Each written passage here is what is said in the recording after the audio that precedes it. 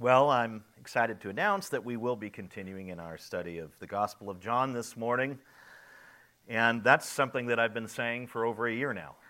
We have been examining the prelude to the farewell discourse in chapter 13, verses 1 through 30. That really is kind of the prelude, the part that leads into it. And in the prelude, Jesus does three things. This is what we've discovered so far. First, he washed his disciples' feet to model the humble, selfless, sacrificing love they are called to display for one another in his stead after he returns to heaven. Second, he quietly revealed his betrayer, Judas, so that the remaining 11 disciples would look back and remember his prophetic prediction and believe that he is indeed God. It's like he's giving them a glimpse of the very, very near future, and when they go through that experience of betrayal in the garden, they'll be able to look back and say, remember that night when Jesus was betrayed in the garden, remember how Judas was there at the table. They'll be able to connect the dots, understand that he is omniscient, all-knowing, that he has that foreknowledge, and they would therefore attribute that to his deity. And third, Jesus commanded that Judas leave the upper room and proceed with his pernicious plan to go ahead and go to the religious authorities and begin the process of getting Jesus to the cross, if you will. In the next section, Jesus points to the glory that awaits him. He issues a new commandment, which is very interesting. He highlights the premier mark of those who are true disciples. And lastly, he predicts Peter's thrice or three-time denial. So we're going to pick it up at verses 31 and 32. John chapter 13, verses 31 and 32 is where we will begin. Verse 31 says, "When he had gone out, Jesus said, 'Now is the Son of Man glorified, and God is glorified in him. If God is glorified in him, God will also glorify him in himself, and glorify him at once.'" When Judas had gone out, because that's the reference at the very beginning of verse 31. When he had gone out, that's the reference to Judas. Judas has now left the building. He's out of the upper room. He's gone. He's on his way over to the Sanhedrin or temple. When he had gone out, Jesus begins his farewell discourse to the 11 remaining disciples or apostles. J.C. Ryle and R. Kent Hughes, and those are two commentaries by those men that I use pretty regularly. They're pretty down-to-earth and pastoral, but those two men suggest that Jesus may have breathed a sigh of relief at this point, because from this point forward in the narrative, his teachings flow very effortlessly and unhindered. And I think that's an interesting point. It's as if Judas, the adversary, who was indwelt by Satan at that moment, leaves, and Jesus can now rest and minister to his disciples without that sort of obstructionist or person there. And Kent puts it like this: with Judas gone, it seems that our Lord felt somewhat relieved. And I think he's coming up with that hypothesis by looking at the original language. And he says that the Lord may have felt somewhat relieved. And then he says this, which is a great insight: we have all experienced something like this. There have been times when we have been in the presence of someone who has not liked us or that we have felt stifled by. But then that person left, and the conversation that we were having with someone else there seems to flow effortlessly. Can anyone here relate to what he's saying there? You have been having a conversation with somebody, then that particular person shows up and gets into it, and you're like, and you feel like you got to talk and walk on eggshells or be cautious with what you say, or there's a disturbance in what's happening because of the relationship you have with that person or lack thereof. Maybe that person is kind of adversarial toward you. But in any case, Kent Hughes says that may have been what was playing out here. When Judas leaves, Jesus can relax, and he can speak very freely and transparently to his disciples. And you would think, well, Jesus is God. He doesn't have those kinds of emotions or feelings. Yeah, but Jesus is also 100% human being. He's also 100% man. So yeah, guess what? He had to deal with interesting relational dynamics and emotions, just as we do. And so I think that those two men are onto something there.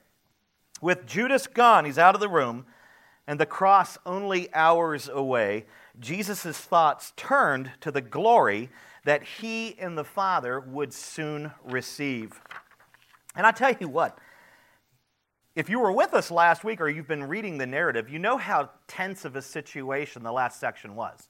With Judas there and Jesus warning the other disciples and exposing Judas in a sense by saying, one of you here will betray me, and then passing him the morsel to identify him. But I think only the Apostle John recognized that. But the dynamics of that part of the supper or the hors d'oeuvre section, very tense, very challenging, and kind of disturbing with Satan being in the room. So, and Jesus fully knowing what Judas, who is someone whom he's ministered to and had fellowship with for 3 years and extended friendship with, the dynamics are there and the difficulty is there, and we saw it in how the Lord was troubled. And so I'm amazed by how Jesus quickly shifts from that emotional state and his focus off of that situation with Judas, which is a terrible situation. He shifts it immediately over to his coming reward.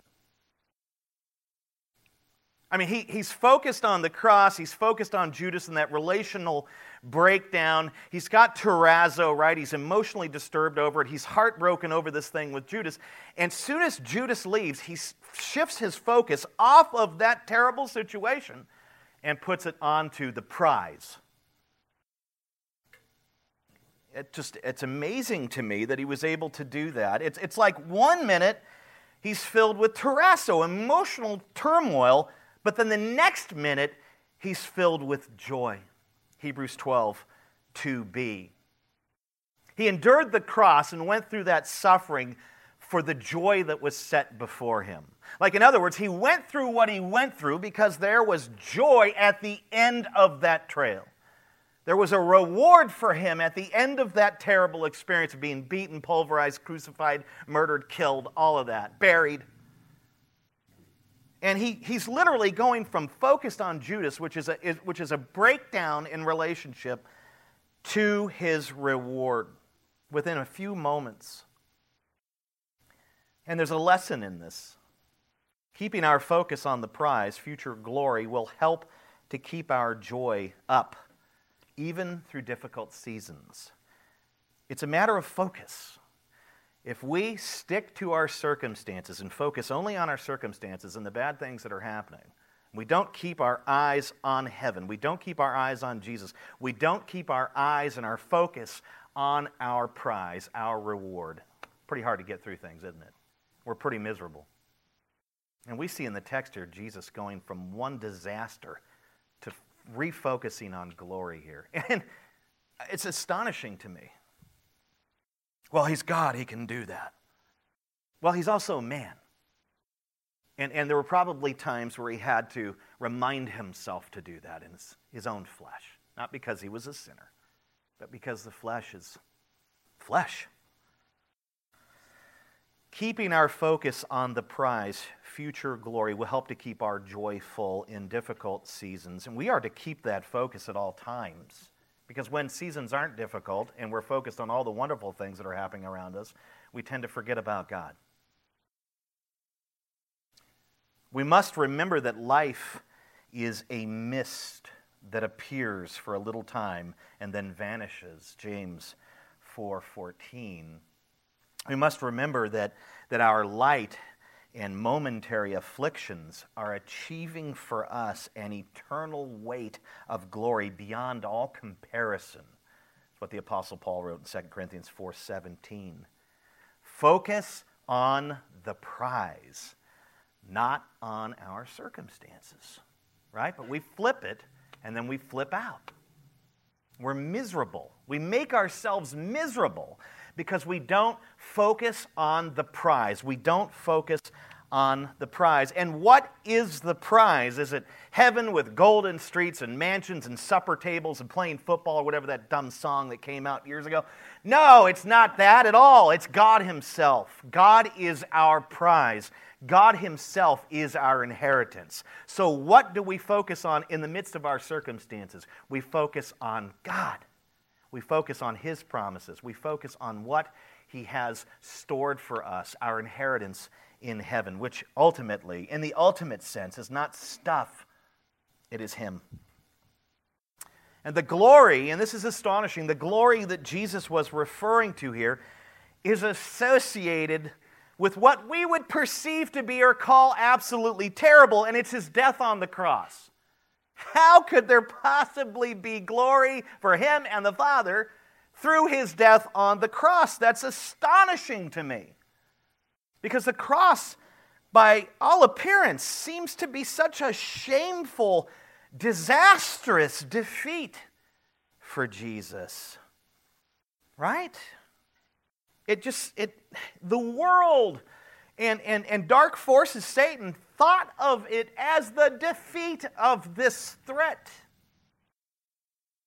And yet when Jesus died on the cross, He did so to purchase the salvation for all who believe in Him. He destroyed the power of sin, Satan, death, and hell. And there are so many other accomplishments that come through His death on the cross, too many to list. And yet every one of these accomplishments results in His glory. And when Jesus died on the cross, the Father put many of His divine attributes on display, right? His holiness, His justness, His mercy. He puts His mercy on display. He puts His love. He puts His grace. He puts those key attributes of who He is. He puts those things on display through the destruction of Christ on the cross. And by displaying these divine attributes through the death of Jesus on the cross, what does the Father achieve for Himself? Glory. He brings glory to His name. He reveals who He is and what He has done and what He's about, His very heart, and thus brings Himself glory through that. J.C. Ryle's commentary on verses 31 and 32 is really, really good, far better than anything that I could conjure up. Listen to what he wrote. He says, the crucifixion brought glory to the Son. It glorified His compassion, His patience, and His power. It showed Him most compassionate in dying for us, suffering in our stead, allowing Himself to be counted sin and a curse for us, and buying our redemption with the price of His own blood. It showed Him most patient in not dying the common death of most men, but in willingly submitting to such horrors and unknown agonies as no mind can conceive, when with a word He could have summoned His Father's angels and been set free. It showed Him most powerful in bearing the weight of all of the world's transgressions and vanquishing Satan and despoiling him of his prey. Continues, the crucifixion brought glory to the Father. It glorified His wisdom, faithfulness, holiness, and love. It showed Him wise in providing a plan whereby He could be just and yet the justifier of the ungodly. It showed Him faithful in keeping His promise that the seed of the woman should bruise the serpent's head. It showed Him holy in requiring His law's demands to establish to be satisfied by our great substitute. It showed Him loving in providing such a mediator, such a redeemer, and such a friend for sinful man as His co-eternal Son. This is the glory that Jesus is focused on, the glory which will come through the cross. And the glory will be ascribed to He Himself and to His Father. This is what He turns His focus to, His brutal death on the cross, but the glory that will come through it. He shifts His focus. And I tell you, I'm not usually going to shift my focus to something that's going to be really, really hard but produce a great result in the end. I'm looking for something much better than that, or much easier. Lord, teach us to shift our focus off of our circumstances and to turn our eyes onto our mediator, onto our Redeemer, and to the great prize that we have stored for us in heaven, the Father himself for all eternity. Amen? It's much easier said than done. We have to remind ourselves in those moments. Let's look at 33. Jesus continues. He says, little children, yet a little while I am with you.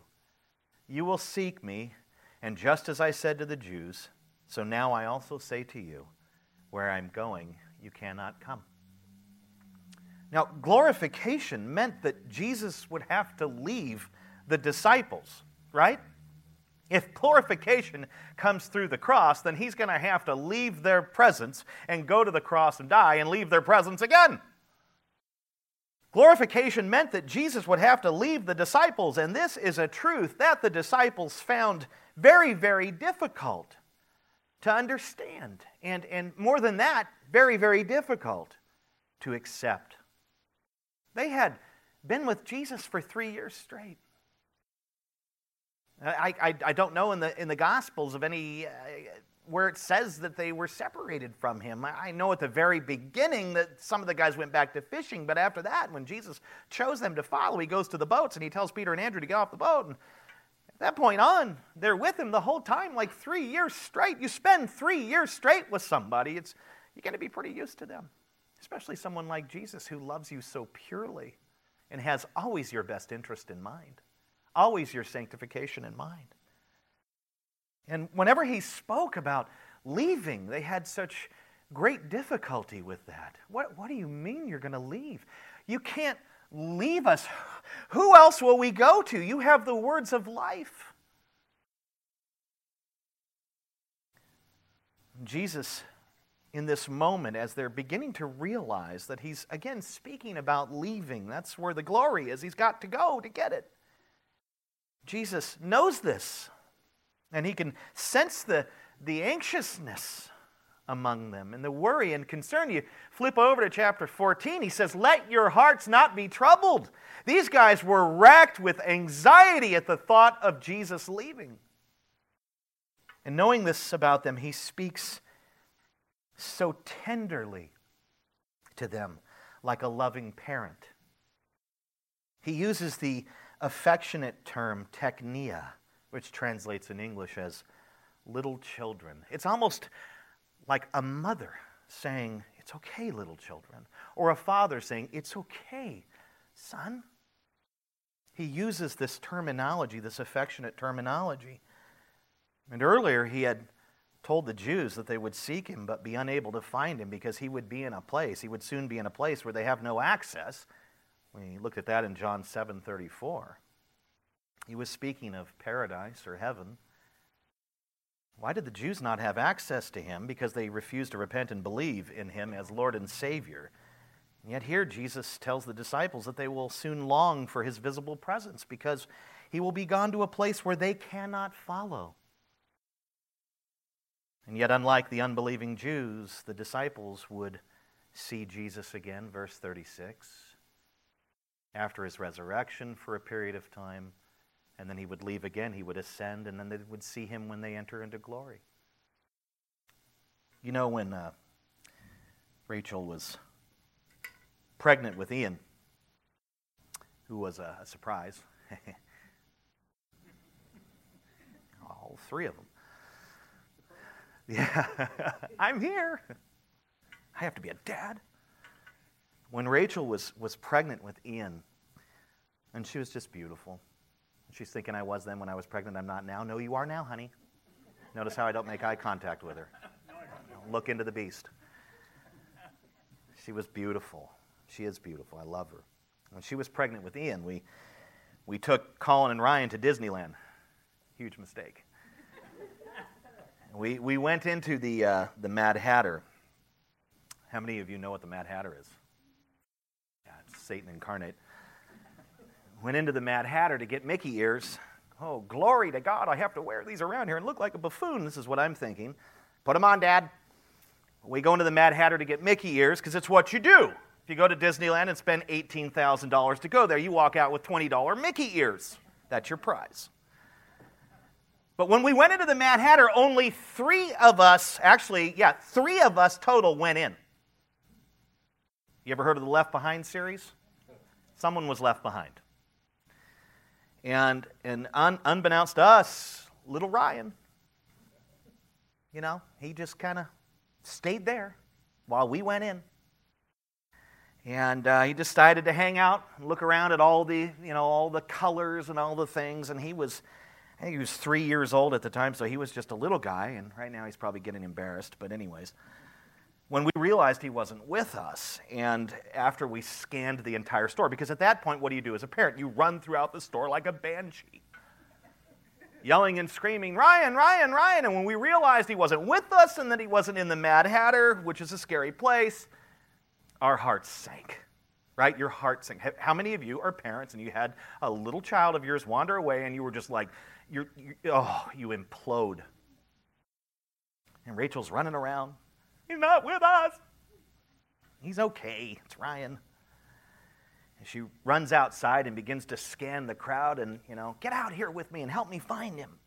And we're looking around and off in the near distance, not too far, but off in the near distance, he's standing over there kind of beside or below. I don't remember. I had to ask her for details, but he's standing next to this very large fiberglass whale. And there's little Ryan just standing there. He's got tears in his eyes and the look of dread. In that brief moment, little Ryan experienced a sense of lostness, a sense of abandonment, and sheer terror. And he wept bitterly as he longed to be back in our visible presence, right? He wanted to be separated from the only two people he really knew, besides his brother who used to beat him up. And this is what I think this is what the disciples were about to experience. That same feeling and emotions that Ryan felt when he realized he was not with his parents. It's the same thing. Jesus is saying, little children, you're going to realize that I'm not with you. We've been together for 3 years. We love each other. You're going to realize that I'm not there, and you're going to be terrified. And Jesus just lovingly tells them, look, little children, I'm soon going to leave you. You need to prepare yourselves for my absence. And this is why he's been teaching them how to show love to one another through the foot washing, these things. Hey, look, in my stead, in my absence, you're going to be terrified for a moment. But you need to continue on and follow my examples and care for each other as I've cared for you. But there's a moment where they were going to realize Jesus is not here. If you've suffered through the loss of a husband or wife, there comes a moment where you realize that person's not lying next to you in bed. It's sad, even terrifying. And that's what's going to happen here. I'm not going to be here, and you're going to realize it, and you're going to be scared. And so we can see the love and the nurturing care of Jesus to his disciples here. You need to be ready. You need to be ready. You're going to be like Ryan, tripping. Verses 34 to 35, he gives them some instructions and a promise. It's almost as if he's trying to steer them away from that emotional impact they're going to experience toward remember the mission. Remember what you are to do, right? Focus. It's about focus. Don't focus on the circumstances of me being gone. Focus on what I've called you to do. 34 and 35, he says, a new commandment I give to you, that you love one another. just as I have loved you, you also are to love one another. And he says this in 35, by this all people will know that you are my disciples, if you have love for one another. And what's so interesting about this new commandment, that it really isn't new, is it? Loving each other is not technically a new commandment, nor is following God's pattern for loving each other a new commandment, right? The commandment to love has been around since the beginning. The guidelines and pattern are clearly articulated in the Decalogue, the Ten Commandments, for loving God and loving others. And that's literally how you can summarize the guidelines for love, right? It's love the Lord your God, and I would just say entirely, and love your neighbor as you love yourself. I mean, these commands predate Jesus' words here by, well over 1,000 years. So this isn't technically a new command, is it? Well, what is new about it? How is it new? I mean, Jesus said, I give you a new commandment, so it must have some kind of newness to it, although we've been commanded to love each other, love God, to love from since the beginning. Well, there's many suggestions that have been made by various scholars and pastors, theologians. MacArthur suggests that Jesus presented a higher standard of love, one based on the example of the Lord Jesus Christ himself. So the newness of it is, look, I'm going to love you in such a way that has not yet been seen, and it's a standard that kind of transcends or goes beyond what has been seen and experienced. That's what MacArthur suggests, so he could very well be true on that, or right. Alexander Maclaren suggests that this new commandment has to do with the formation of a new community held together by love and not by geographical accidents or linguistic affinities or the iron fetters of the conqueror. The Apostle Paul describes this new community, which we call the church, in Galatians 3:28. He says this about it: there is no longer Jew or Gentile, slave or free, male or female, for you are all one in Christ Jesus. So there's the idea of a new community of people that are held together by the bond of love, Christ's love together, and it's multi-ethnic, every tribe and tongue. So Maclaren says that's what he's referring to here. Could be. R. Kent Hughes agrees with Maclaren and notes how Jesus changed the object of love from neighbor, right? Because that's the original law says, love thy neighbor as you love yourself. He says, note how Jesus changed the object of love from neighbor to one another. Now, there's a distinction between the two. It's not as if Jesus has overridden the existing law. He's further articulating what was actually intended through the original law of neighbor. But he did make a change. He goes from love thy neighbor to love one another, in a sense. You must understand the context. The Jews had watered down this Mosaic teaching, so much so that they thought that they could love whom they wanted and hate whom they wanted. Because of this, Israel became the narrowest, most bigoted, most intolerant nation on the face of the earth. We often think that Israel is despised in the world because they are the chosen race, but a lot of times the reason why they are despised is because how they've treated the rest of humanity. They have been bigoted. They have been sectarian. They have been isolated and thought of anything outside of the perimeter of Israel as dogs. That's the way they've been. It's a reality. It's a sad reality.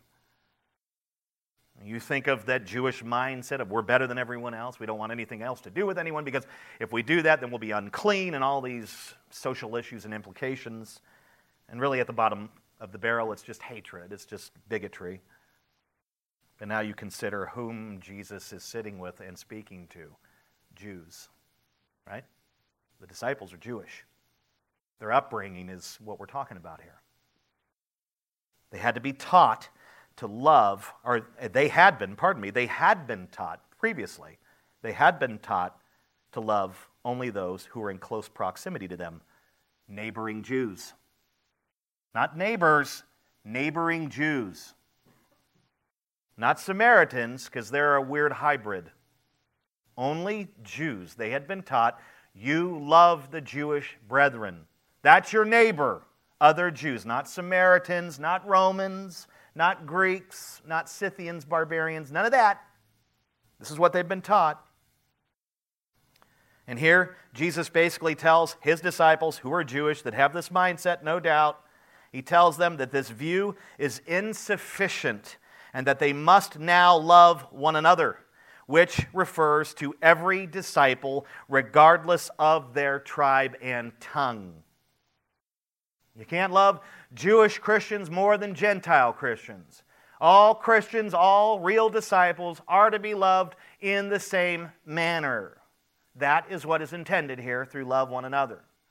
Not just one another, but all disciples. You guys are disciples. You love each other well, and you do what I do. You follow my example, but you do that same thing for every disciple, regardless of their tribe and tongue. Yeah, I know it's not going to be easy, but you're going to have to get over the bigotry, because I'll have none of that in my church. So that's our Kent Hughes angle, and he's playing off McLaren. It has to do with a new community held together by the bond of Christ's love, and it's every tribe and tongue. Whomever the disciple is, love that disciple. Now, we're not talking about those who profess Christ and are apostate. That's someone you evangelize. That's not someone you fellowship with. But you still have to love them. But there is a unique, special love among the brethren. And that's what Jesus is primarily focused on here. And the brethren can be anyone who professes Christ and shows the fruit in these sorts of things and agrees with the clear teachings of Scripture, not the Book of Mormon or anything else. R.C. Sproul comes at it from a completely different angle. He suggests that the immediate context determines what Jesus meant by new commandment. He wrote, perhaps Jesus was saying, I'm giving you a new commandment that you love each other the way that I have loved you. That is, that you not betray one another. In other words, Jesus asked his disciples to display steadfast love, love that stands up when push comes to shove. He drew attention to the betrayal by which he would actually be glorified. And in that context, he demanded from his disciples and all who would follow him a love that has no place for treason. That's the context.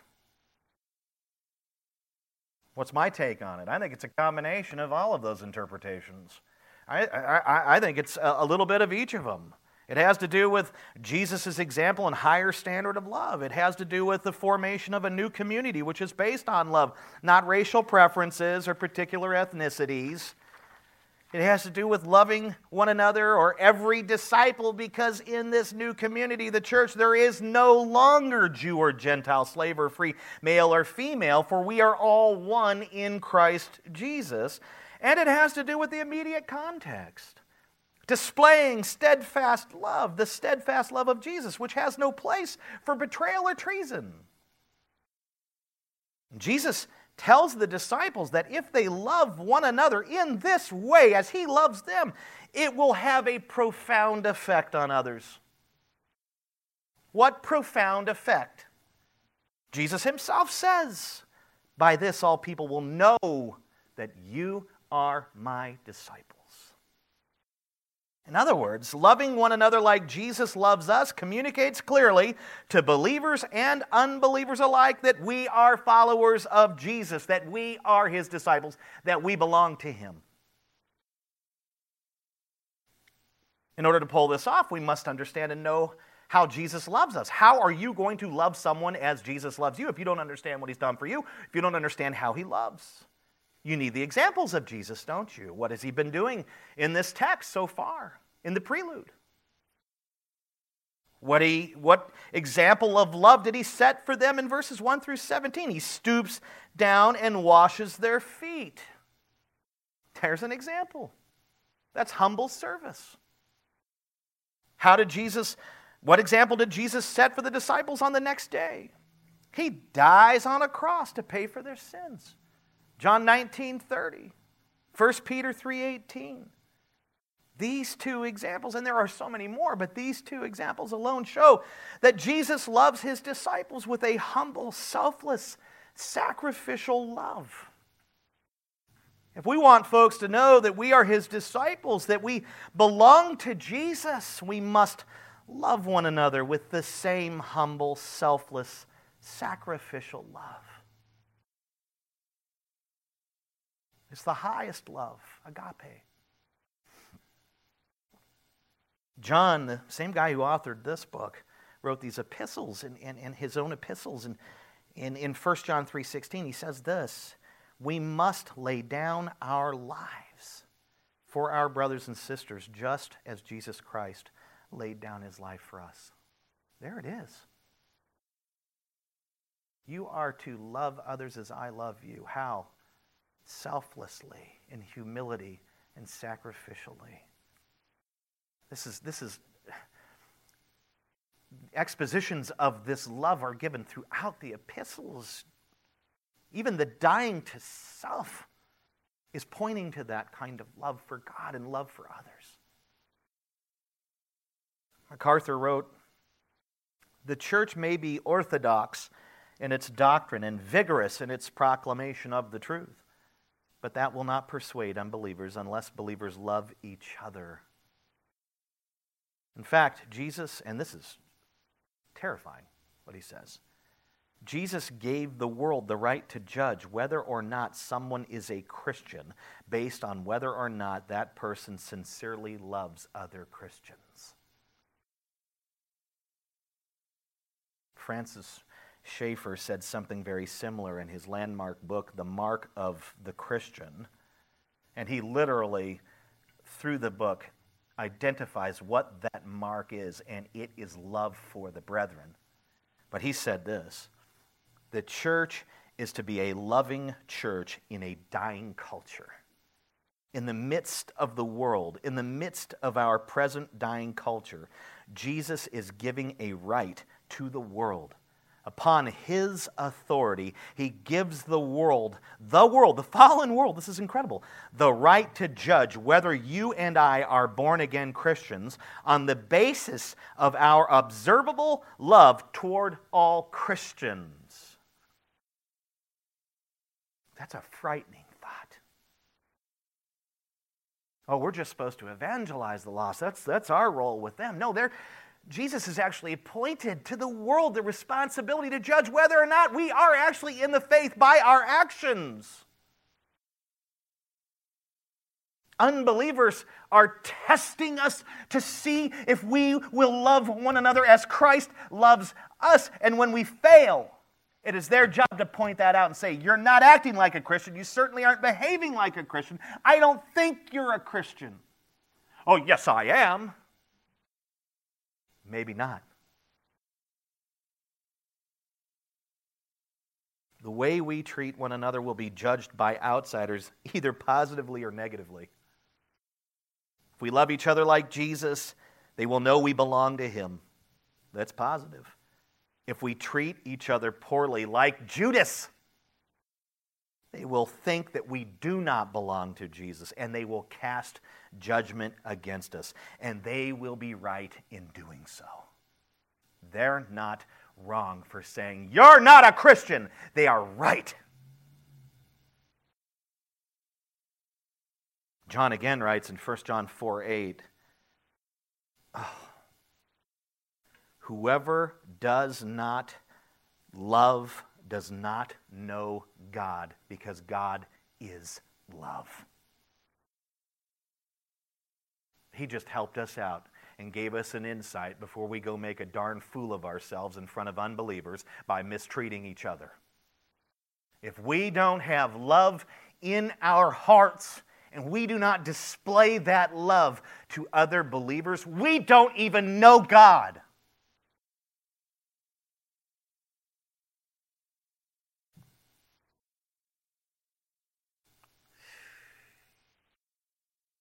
Guilty.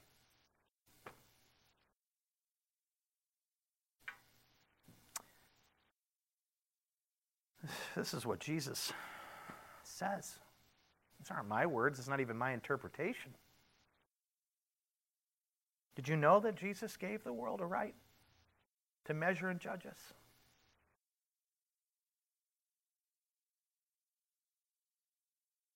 Man, when I realized this once again, because I knew this before, but I forget about the most important truths. It's my pattern. I remember all the simple ones that are inconclusive. Okay, it's great, it's the truth, and it bears no relevance right now in this situation. But the ones that I need to remember, I forget very quickly, probably deliberately. And when I realized this once again, I was praising God that I got rid of Facebook, because I have displayed so much hatred on that stupid social media site to other Christians. Made such a fool of myself. And if you cannot conduct yourself in a loving way on any social media, get rid of it. Some of you hardly use yours, so you're fine. But if you're like me, I'm going to get him now. No, come back. Oh, man, it's already posted. I'll delete it. Maybe he didn't see it. And he writes back because he read it before I deleted it. Man, how many times have I done that? Frightening. Look at 36 and 37. Here's me. This is me right now, okay? I know it says Simon Peter, but I'm putting Phil Baker, because this is now me. This is literally now me. I am in the narrative. I don't know if you guys knew this, but I was actually around back then. My name was Simon Peter in my past life. Now I'm preaching Hinduism or something, but this is me. 36, Simon Peter said to him, Lord, where are you going? Jesus answered him, where I am going, you cannot follow me now, but you will follow afterward. Peter said to him, Lord, why can I not follow you now? Here's me. I will lay down my life for you.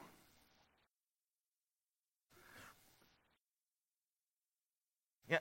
Bottom line, Simon Peter was absolutely disturbed by Jesus' declaration that he was leaving them. And because of the fact that he's disturbed, and that's really all he heard, was, you're leaving? You're calling us little children? We're going to be frightened? This is all he hears. He stops there, misses the whole teaching on love, because he's still thinking he's leaving. He doesn't hear anything else. Totally misses the point of the Lord's profound teaching on love. And his anxious question back to the Lord reflects the disciples' continual inability and unwillingness to accept that Jesus was to leave them. And Jesus tries to reassure him. My paraphrase, it's okay, Simon Peter. You can't come with me now, but you will follow afterward. In other words, yeah, I'm going to leave, but you'll see me again. So focus on what I'm talking about. You guys need to love each other, and Peter, you're kind of the leader, and you really need to pay attention to this.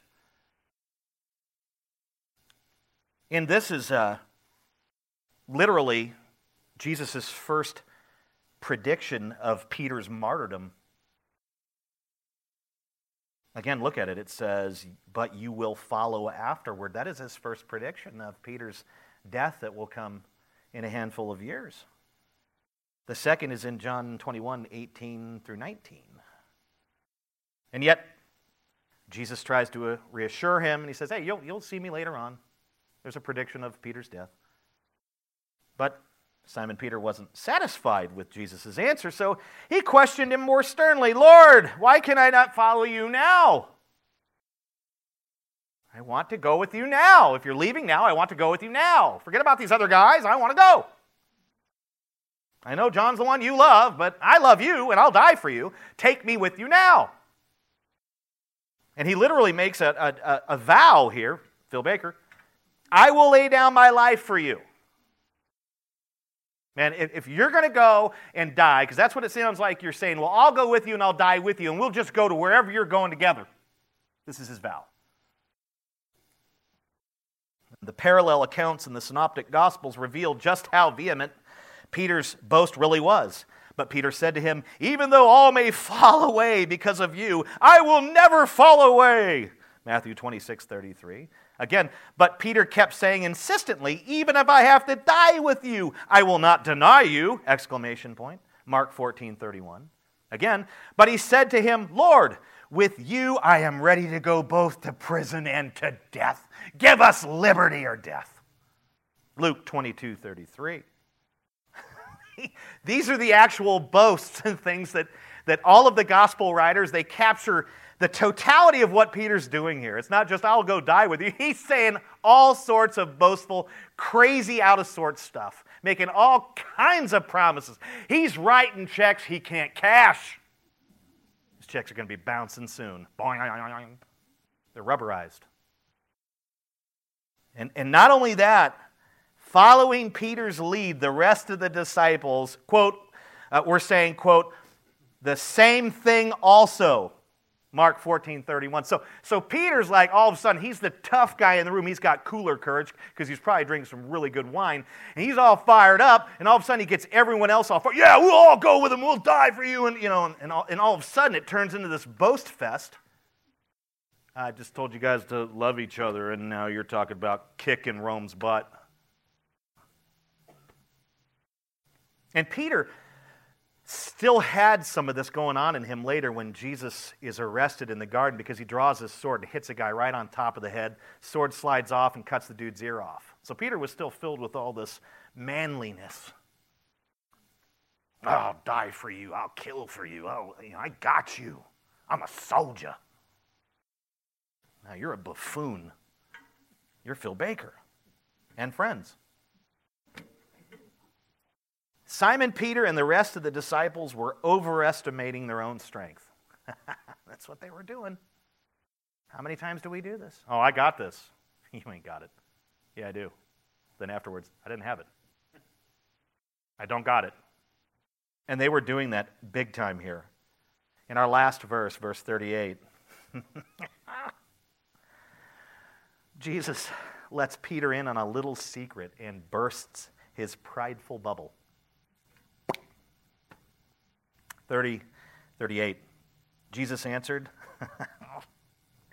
this is why you don't put God to the test. If you survive physically, you are humiliated, right?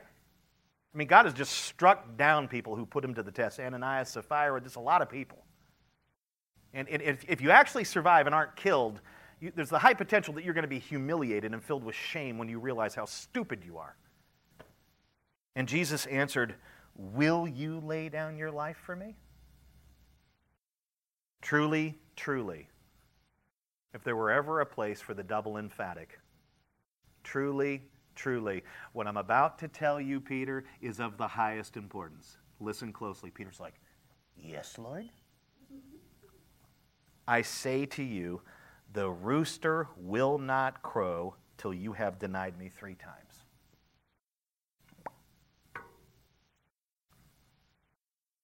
Jesus questions Peter's vow, and he predicts his 3-time denial. Jesus also, it's not listed in John's gospel, it is over in Matthew. Jesus also predicted that the other disciples would deny and abandon him during his arrest. So at this point, Jesus says, you're going to deny me 3 times before the sun comes up, right as the sun is coming up, and the rest of you guys, you're going to run for the hills when they come to arrest me. Matthew 26:31. And that is what the rooster crow is. It means sunrise. When do roosters crow? When do you want to go out with your daddy's shotgun and get some fried chicken? When the rooster on your farm starts making a bunch of noise when you're trying to sleep. My sister had a parakeet. It thought it was a rooster. She did, and it would just start exploding as soon as the sun started to peer through the mini blinds, and I would go in there and shake that cage.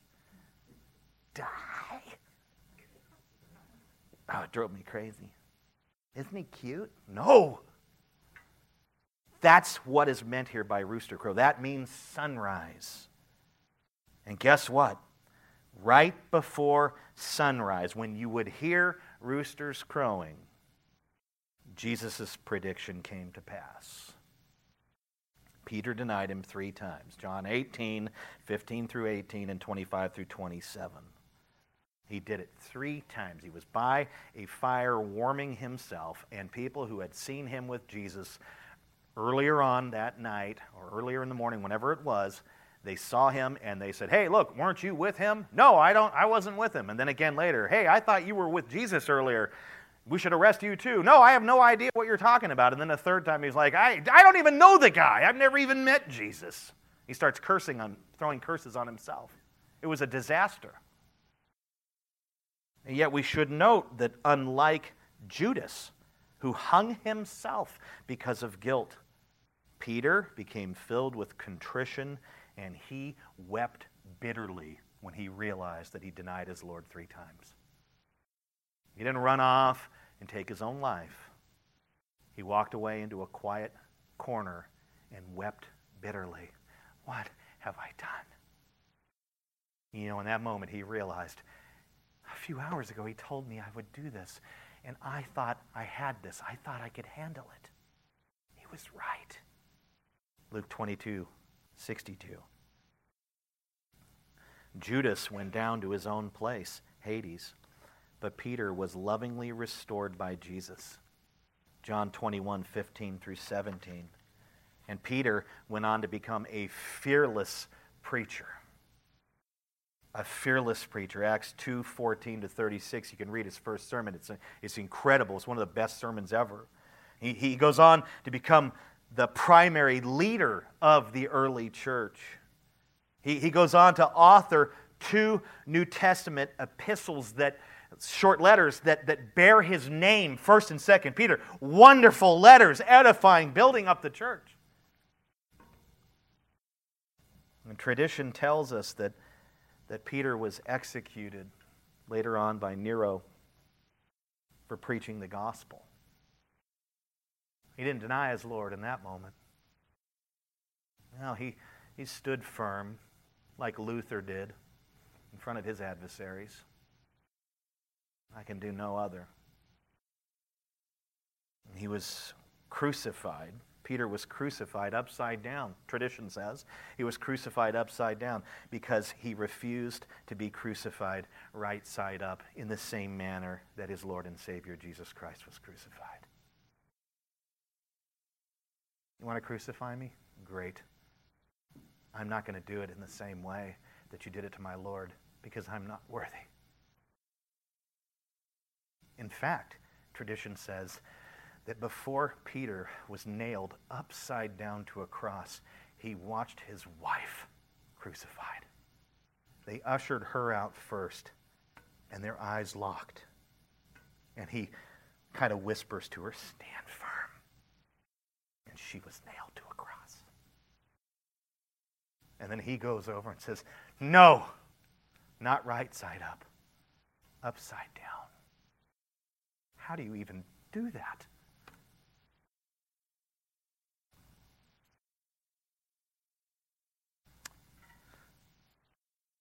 When he breathed his last breath and closed his eyes in death, he found himself in the presence of his Lord in paradise. And the promise Jesus made in the upper room came true. You will follow me afterward.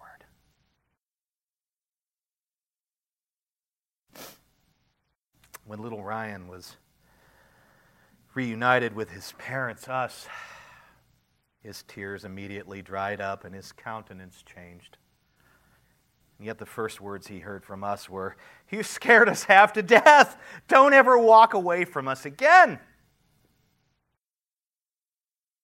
When Peter was reunited with the visible presence of his beloved Lord and Savior, his tears immediately dried up and his countenance changed. And the first words he heard from Jesus were, "I told you you would come back to me. Well done, good and faithful servant. Take your inheritance, the kingdom prepared for you since the creation of the world. Well done."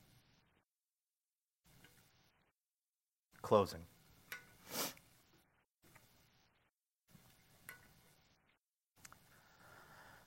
Possibly the greatest gift that we as the body of Christ can give the world is to love each other.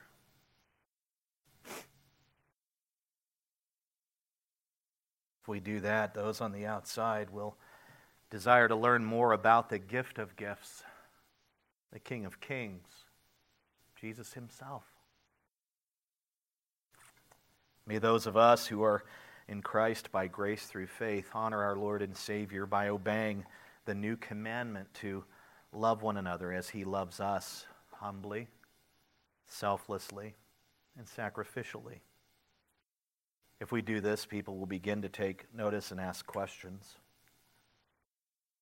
And I've often pondered what we could do at this church to grow it numerically, and we've thought about doing things on the outside and canvassing neighborhoods and all of this stuff, and we've done some of these things. But I think the greatest thing that we could do is love each other. And when people see that, they'll want to know what's going on. And they'll show up. If we love each other the way Christ loves us, people will begin to take notice and ask questions. They will. But we must remember what happened to Simon Peter. Like him, we may think we can do wonders for Christ. And like him, we may learn by bitter experience that we have no power and might at all. The failures of Peter and of the other disciples should cause us to fall to our knees and surrender, asking Christ to cause us to stand. Only by his power will we be able to love each other as he loves us. Only by his power will we remain loyal to him. We have no strength. We have no power. It's only by Christ and in Christ that we can do anything. So we must seek him and rely on him and draw our strength from him and pray to him, asking him daily to give us strength. We can do all things for him, everything that he's called us to do, especially to love one another and to be bold in those moments where boldness is required, to not shrink back like Peter did.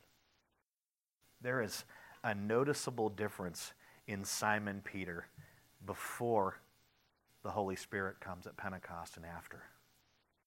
When the Holy Spirit comes, you will have power, you will have strength, it says in 1:8 of Acts. And you will be my witnesses throughout the world. Not just the proclamation of the gospel, which is how we witness, but through our love for one another.